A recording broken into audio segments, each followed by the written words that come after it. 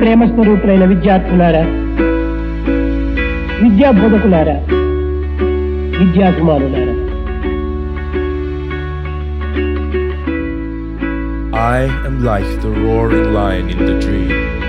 My roaring will wake you up from the stream unto reality.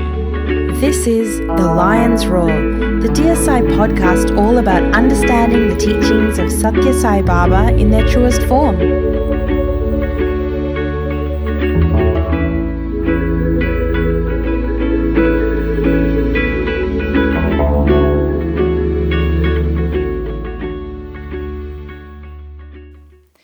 This is a cup. This is a table. This is a wall, this is a house, this is the ground, this is a suburb, this is the east coast, this is the west coast, this is water, this is the sky. This is the maker of day. This is night. These are stars, these are planets, this is he, that is his person, that is his house. These are all distinct from me. Or are they? Where does division start and where does it end?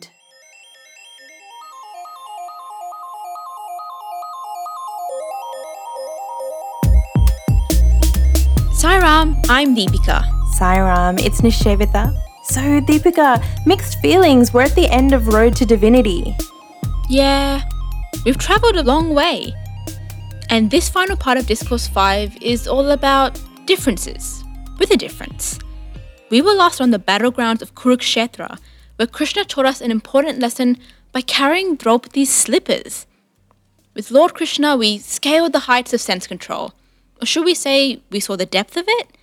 Learning that sense control should lead us to the point where we're ready to sacrifice anything. And this is the beauty of Summer Showers 1990, isn't it? Swami's refining our every move right down to the most minute details, which we saw a couple of episodes ago. So Swami also tells us how the ancient scriptures have plenty of shining examples of people who led such noble and ideal lives. And then he also goes on to say that most of us are totally uninformed of these great texts.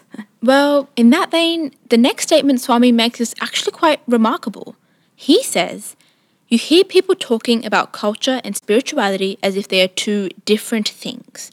In my view, culture is only the essence derived from spirituality. What an interesting statement. Made all the more interesting because this entire course is actually the summer course in Indian culture and spirituality, right? So it's funny, if you look at the old photos, these two words that Swami brings in, culture and spirituality, are actually hanging behind him as he speaks. Anyway, do you remember way back in episode 1 of season 1, we looked at the word Bharatiya? Yeah, okay. So I was just thinking how in that episode, we looked at how Swami talks about this word. Bharatiya in our context isn't about being Indian or living in India. Swami defines Bharatiya as one rooted in the highest truth, the truth that all humanity is one entity. So essentially, we're all working towards the idea of this Bharatiya culture. The other word we talked about at that time was Samskriti, the process of refinement. Yeah, paddy being turned into rice was, I think, the example Swami gave. And I think we gave the example of Cheerios. Yeah. So if we bring both those definitions into Discourse 5, let's go back to the quote. Culture is the essence derived from spirituality. Do you have a sweet tooth? I sure do. Swami uses an analogy that you'll probably like. Halwa, kheer, gulab jamun, jalebi. Even though they all have different appearances and forms, they're all sweet. What's common to them all? Sugar? Yeah, sugar is the basis. It's common to them all. In just the same way, spirituality is common to the seemingly different cultures of all lands and nations. Spirituality is common to the seemingly different cultures of all lands and nations. Isn't it interesting that Swami's not denying the differences here? He's actually drawing our attention to the fact that spirituality is the common thread between all the cultures. So maybe this is actually a good point to check in on what Swami actually means by spirituality. In the 2002 Shivratri discourse, Swami defines spirituality as that which relates to the eternal, unchanging Atma. In short, Swami says recognizing the fact that I and you are one is true spirituality. Okay, so I'm seeing an equation here. So if oneness is spirituality and spirituality is the essence of culture, then that means that oneness has to be equal to the essence of culture. So again, Swami is emphasizing that cultures might be different in how they look to us, but essentially they're still related. They're rooted in this oneness. He actually gives us a really relatable example, doesn't he? Our bodies, in that the body is made up of different limbs that have different functions. So our hands and legs don't look the same, they don't function the same, but they're still part of the same body, the one body. I think this is the part where we have to recognize this oneness. That is essential. So Swami says, and I'll read this out, true wisdom lies in discerning and discovering the fundamental unity behind the superficial differences in world culture. So just as culture and spirituality are inextricably linked, so too are what we call worldly and spiritual. Swami continues to elaborate that these are not two unrelated things, but two facets of one indivisible reality or truth. The sum total of these two aspects of worldly and spiritual is what we call culture. Deepika, do you want to play a game? Do I? Yes, you totally do. Okay, so let's put some words out there and then you can silently class them as related to the world or to true spirituality. Okay, so here we go. Work, is it spiritual or worldly?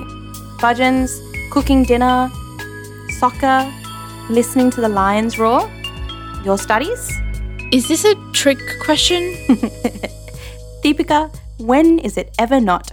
And yes, you're right. Swami's been saying right from the start of this section that any differences we see are totally perceived. They're imaginary. This is the sort of narrow-mindedness that we have to let go of. He's really driving home that these things, what we perceive as worldly, spiritual, are all interrelated.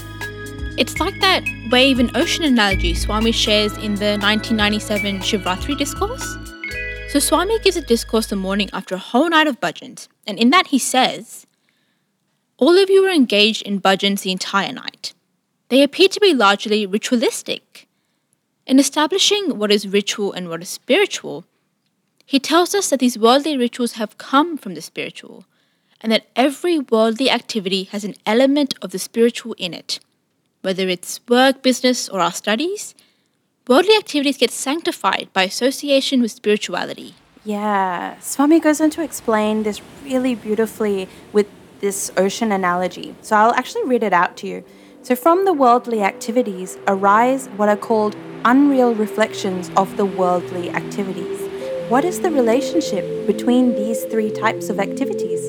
The spiritual is like the ocean. From this arise the waves of worldly activities. The main characteristics of the ocean are to be found in the waves also, like chillness, saltiness. The worldly activities, or things that you do in the world, are represented by the foam arising from the waves. The foam has all the qualities of the ocean. The relationship between these three types has to be properly understood. Without the ocean, there can be no waves. Without the waves, there can be no foam. It is clear that without the spiritual, there can be no worldly phenomenon. Without the worldly waves, there can be no worldly reflections or foam. Their interrelationship is comparable to a grandfather, the ocean, a father, waves, and the sun, the foam. The ocean is not diminished by evaporation nor swollen by the flow of river waters. This equanimity is characteristic of the ocean. It is free from egoism and possessiveness. Doesn't this analogy just make so much sense? Yeah, it does. Swami also goes on to say that it's totally wrong to separate these three states and that worldly activities shouldn't be divorced in any way from the spiritual. Only then can we find peace in worldly activities as well.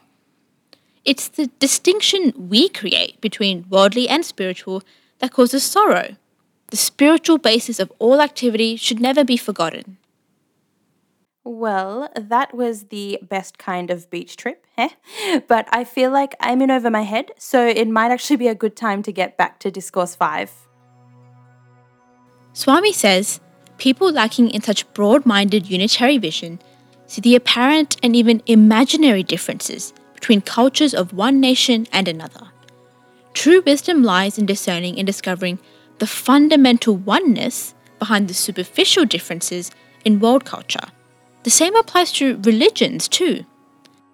Swami is expanding our vision, breaking imaginary boundaries that we've created, which have resulted in narrow-mindedness.